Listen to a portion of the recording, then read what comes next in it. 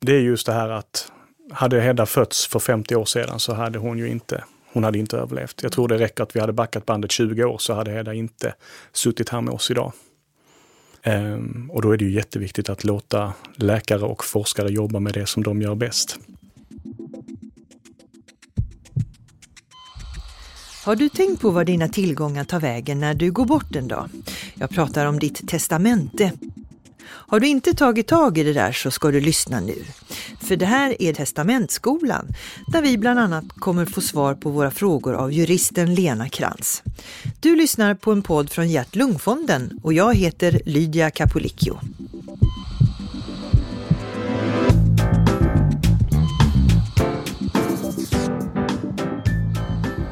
Berätta om kalaset, vad har du för planer? Poliskalas. Ska alla vara poliser då? Och polishund eller tjuvar. Vet du vad de gjorde nu när du pratade? Testade din röst.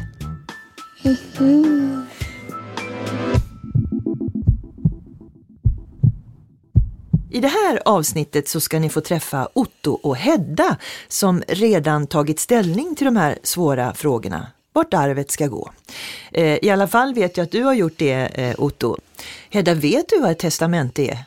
Nej. Nej, det förstår jag. Kommer du ihåg vad de lagade ditt hjärta med? Har du hört någonting när de berättar för dig? Nej. Har du berättat för Hedda? Vi skämtade ju om det när du var riktigt liten. Det var framförallt min faster som kom och sa mu till dig. Det hade jag glömt. Ja, kommer du ihåg det nu?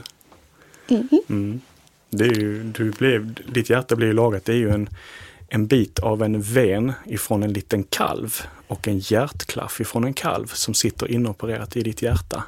Just det. Vad spännande, Hedda. Och nu kan du springa, gå och göra precis vad du vill. Ja. Tack vare den där lagningen. Otto, kan du beskriva vad man kallar det här hjärtfelet Hedda har? Hon hade diagnosen truncus arteriosus typ 2. Och det förstår man ju inte vad det är för någonting. Nej, det gör man tack och lov inte om man inte har varit med om det själv, höll jag på att säga. Men i korta drag är det som så här att ett normalt hjärta, där sitter 2 stycken stora kärl.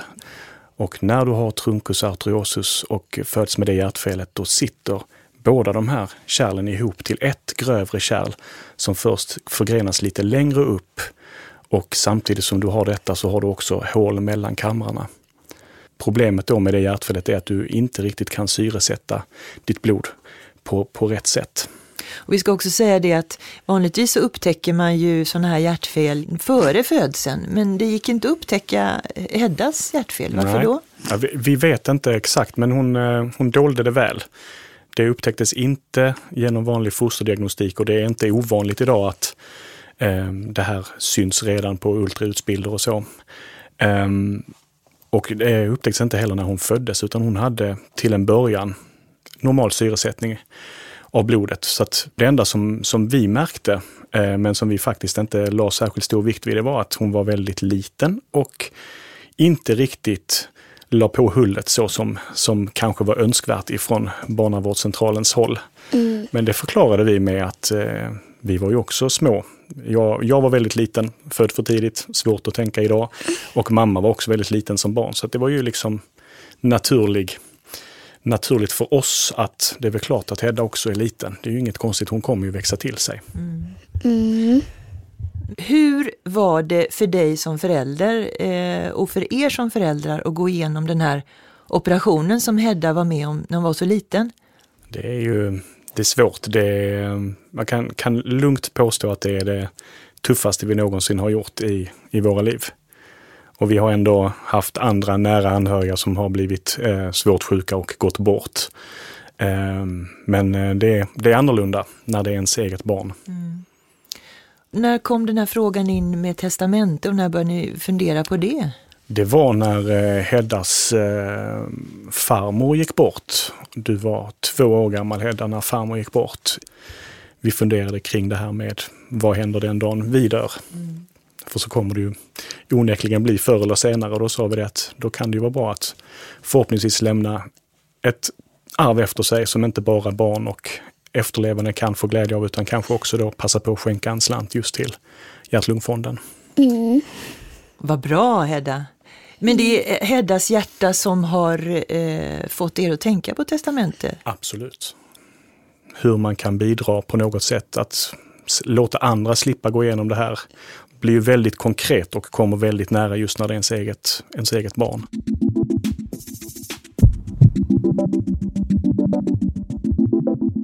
Nu ska jag välkomna en till person i studion, och det är juristen Lena Krantz som har stor erfarenhet av testamenten. Välkommen du också till Hjärt-Lungpodden. Tack så mycket. Ja. Jag tänkte vi börjar från början. Vad är ett testamente? Ja, det är, kan man säga i korthet, en ensidig rättshandling där du förordnar om hur din kvarlåtenskap, alltså det du lämnar efter dig när du dör, ska fördelas. Men vad händer med min kvarlåtenskap om jag inte upprättar ett testamente då? Ja, då fördelas den enligt reglerna i arvsordningen som finns i ärvdabalken. Och det är dina närmaste släktingar som ärver dig då. Barn, det är de närmaste. Och barnbarn kanske om barnen är borta. Annars är det föräldrar om du inte har några barn. Och i tredje hand är det mor- och farföräldrar. Jag vet ju att du tycker det är bra att man ska skriva testamente. Men jag tänkte innan vi går in på lite olika scenarier och livssituationer. Finns det någon generell anledning till varför man ska upprätta testamenten? Nej, det kan jag väl inte säga direkt, men den största anledningen som jag ser bland mina kunder, det är att de vill sätta den legala arvsordningen ur spel. Alltså de vill kanske inte att mamma och pappa ska ärva dem utan någon annan syskonbarn. De kanske vill att skänka pengar till en ideell organisation, typ Hjärt-Lungfonden. Då måste du upprätta ett testamente. Ja, för om man vill att en del av testamentet ska gå till forskning, då måste man skriva det och vara tydlig med det. Har jag förstått det rätt? Absolut, och det är väldigt många som vill ge bidrag till forskningen. Och vad är det? Är det någon speciell ålder som man inser att man måste skriva testamente? Ja, det vanligaste är väl att man gör det någon gång när man är 40-50 års åldern skulle jag tro. Men det finns många yngre också som skriver. Vi ska höra hur några personer resonerar kring det här med testamente. Vår reporter Louise Jakobsson Widlund gick ut på stan och frågade om de skrivit testamente. Nej, jag har inte skrivit något testamente. Varför inte det? Kanske inte tänkt på det så här direkt ännu. Men säkert så är det någonting som man kan tänka sig att göra i framtiden. Absolut. Har du barn? Jag har barn, jag har 3 stycken. Alla 3 är fullvuxna egentligen, men en som bor kvar hemma. 2 flickor som bor på eget och har egen familj. När tycker du det är dags att skriva sitt testamente då? Men det vet jag inte. Jag har ju inte tänkt egentligen på det tidigare. Så. Men säkert nu skulle vara en bra tidpunkt kan jag tänka mig. Jag heter Maria Blomström och är snart 50 år.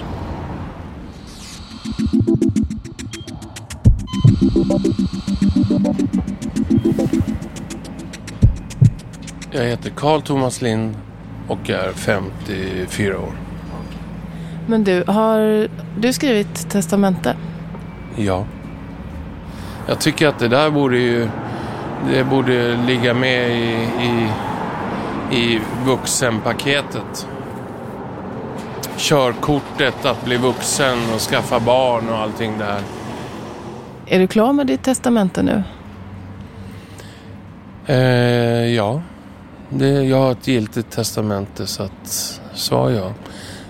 Men som jag sa, det är ett levande dokument och förutsättningarna ändras och då ändrar jag i testamentet. Så att i samband med min flytt nu så kommer jag ju se över testamentet om det fortfarande stämmer överens med den verklighet som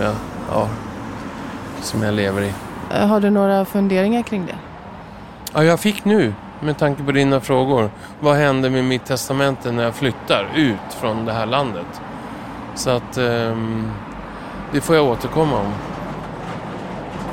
Var ska du flytta någonstans? Copenhagen. För att jag gillar danska klimatet, jag gillar levnadsstilen och framförallt på det sätt som danskar gör affärer. Det gillar jag. De lever lite kortare där, tror jag. Jag lever gärna kortare och intensivt än långt och tråkigt. Jag kände det på mig. Maria, som vi hörde först, hade ju inte alls tänkt på sitt testamente trots att hon är i 50-årsåldern. Hur typiskt är det? Det är nog ganska typiskt och många tänker, tror jag, på att de ska göra ett testamente men de lyckas aldrig verkställa det. Och det är jättevanligt bland mina kunder att de säger att så skönt, äntligen har vi fått detta gjort. Så jag tror att det är många som tänker men har svårt att komma till skott. Känns som 50 är en magisk siffra där av massa anledningar. Ja, lite kanske. Och Thomas i inslaget undrar vad som händer om man skriver ett testamente och sedan flyttar utomlands. Vad händer? Ja, vad händer? Testamentet finns ju kvar och det ska ju förvaras på någon säker plats. Men man bör skriva in en lagvalsklausul i sitt testamente om man tänker flytta utomlands. Lagvalsklausul? Ja, välja då att svensk rätt ska gälla på tillämpningen av testamentet och rättsverkningarna av dödsfallet. Jag tror att arvsreglerna i Danmark är väldigt lika de svenska reglerna. Men det är väl ett generellt råd till alla som flyttar utomlands att besöka en jurist i det nya hemlandet för att ta reda på vad som gäller och hur man på bästa sätt ska skriva sitt testamente. Vi ska höra en person till, tänkte jag. Jag heter Aldiana Herbert, 30 år gammal. Har du funderat på att skriva testamente? Det har jag redan gjort. Har du? Det var länge sedan. Cirka 10 år sedan. Hur kommer det sig? Min mamma rekommenderade mig att göra det. Så då gick vi tillsammans och så gjorde vi det med våran advokat. Och varför rekommenderar hon det?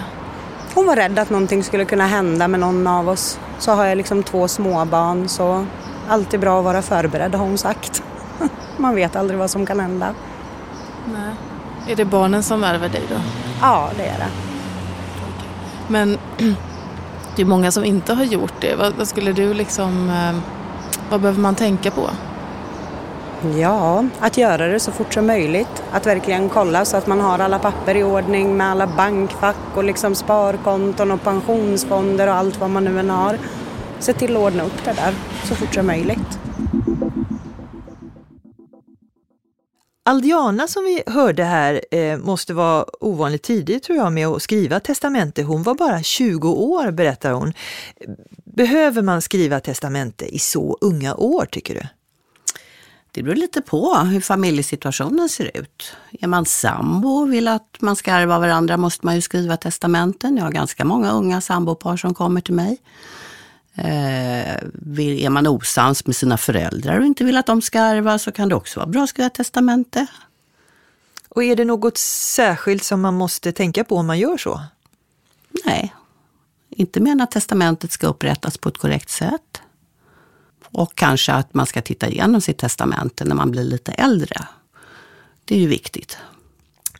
Men Lena, jag kanske faktiskt känner så här att mina tillgångar inte är så stora.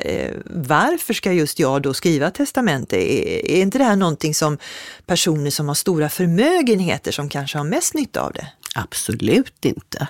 Har du barn? Ja. Ja, men då är det ju jätteviktigt, förstår, att du skriver ett testamente som säger att det dina barn ärver ska bli deras enskilda egendom så att de inte behöver dela med sig av halva arvet om de skulle skilja sig en dag. För makar med gemensamma barn ärver även enskild egendom av varandra.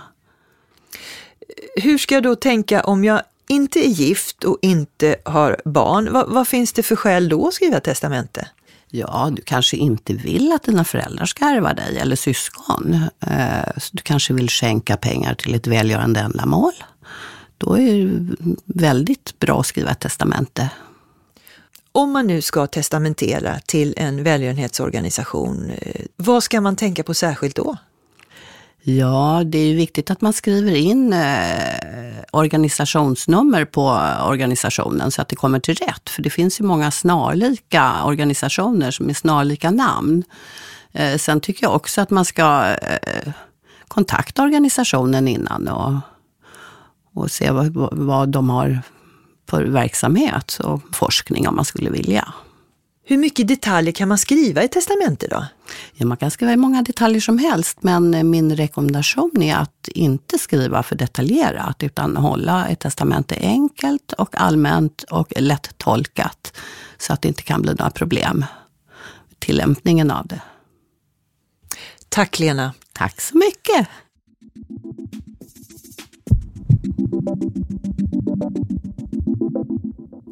Otto, jag vet att du har funderat lite de här banorna, vad som skulle ha hänt om Hedda hade fötts för 50 år sedan. Mm.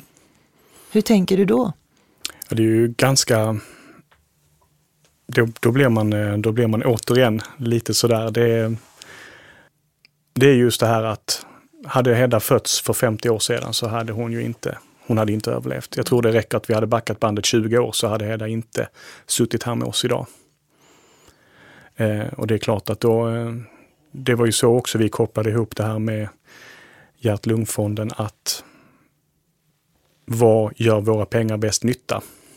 Och det är just att investera i vad som kommer att hända i framtiden. Forskningen, det tar ändå rätt så lång tid innan man kommer igång med nya metoder, nya mediciner, nya transplantat, vad det nu än kan vara för någonting. Och då är det ju jätteviktigt att låta läkare och forskare jobba med det som de gör bäst. Du och din fru Sabina, Heddas mamma, har valt att testamentera till Hjärt-Lungfondens arbete med forskning. Men kan du förklara lite grann hur ni har tänkt med testamentet? För ska Hjärt-Lungfonden ärva allt och Hedda och hennes lillebror inget? Eller hur fungerar det? Hedda och Hugo kommer förhoppningsvis vara de som ärver, och det är ju merparten. Vi vet ju inte idag, vi har inte räknat på det så exakt, men vi har bestämt, som det är idag, vi har bestämt ett belopp som idag går till Hjärt-Lungfonden, och givetvis så är ju Heddas och Hugos framtid viktigare ur det ena perspektivet, men vi har satt ett belopp som är öronmärkt för Hjärt-Lungfonden. Och det är så det ser ut idag. Och förhoppningsvis blir det en siffra som vi kanske på sikt justerar uppåt. Men det är väl klart att Hedda och Hugo ärver gammelmormors gamla piano och så vidare. Precis som vilken annan familj som helst. Det är egentligen ingenting som skiljer, utan det är bara att vi har bestämt att en viss summa ska gå oavkortat till just det här ändamålet.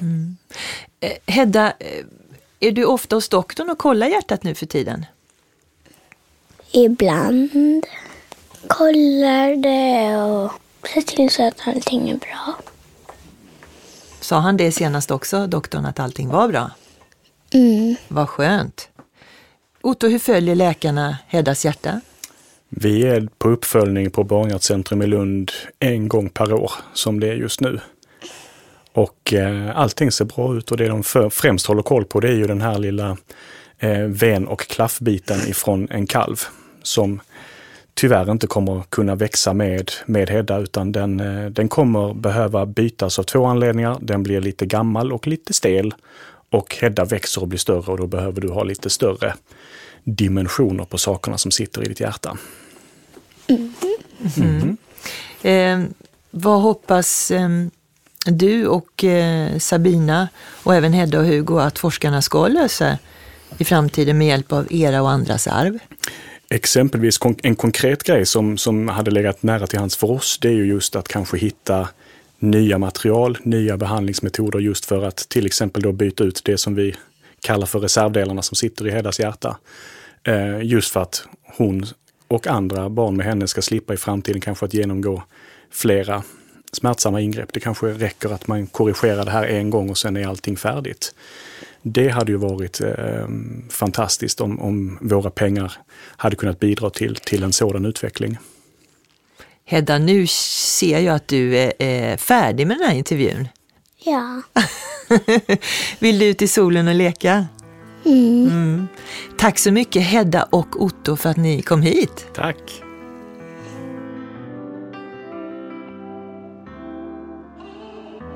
Du kan testamentera till både dina nära och kära och forskning.